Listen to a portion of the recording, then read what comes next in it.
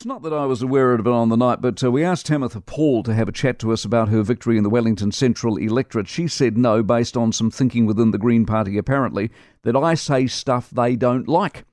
Now, here's the problem with that. It shows an astonishing arrogance from the Green Party that somehow they feel as public representatives that they can dictate who they do and they don't talk to. Now, don't get me wrong.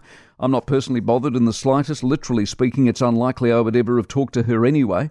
As a newbie, given this is a nationwide program, and until she did something newsworthy or got herself higher up the pecking order in terms of influence, she would not have qualified to end up here in any case. But, there's a busload of Labour MPs making their way home as we speak that I never got a chance to question because mainly many MPs arrive, they don't do a lot, and they vanish without ever troubling the wider public.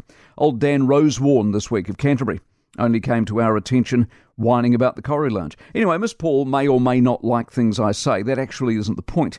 In choosing to represent somebody, i.e. a whole electorate, it is your duty to defend, to advocate, to answer on their behalf. You are at their service.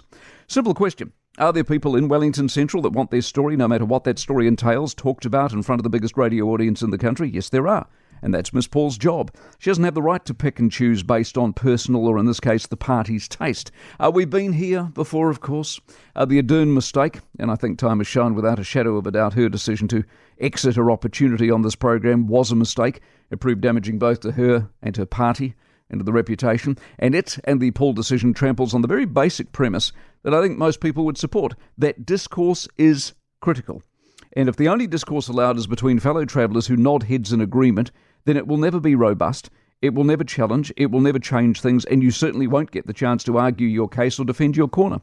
Rounded out human beings relish the debate, and I would hope that would be one of the basic criteria for any public representative, that you relish debate and you are rounded out.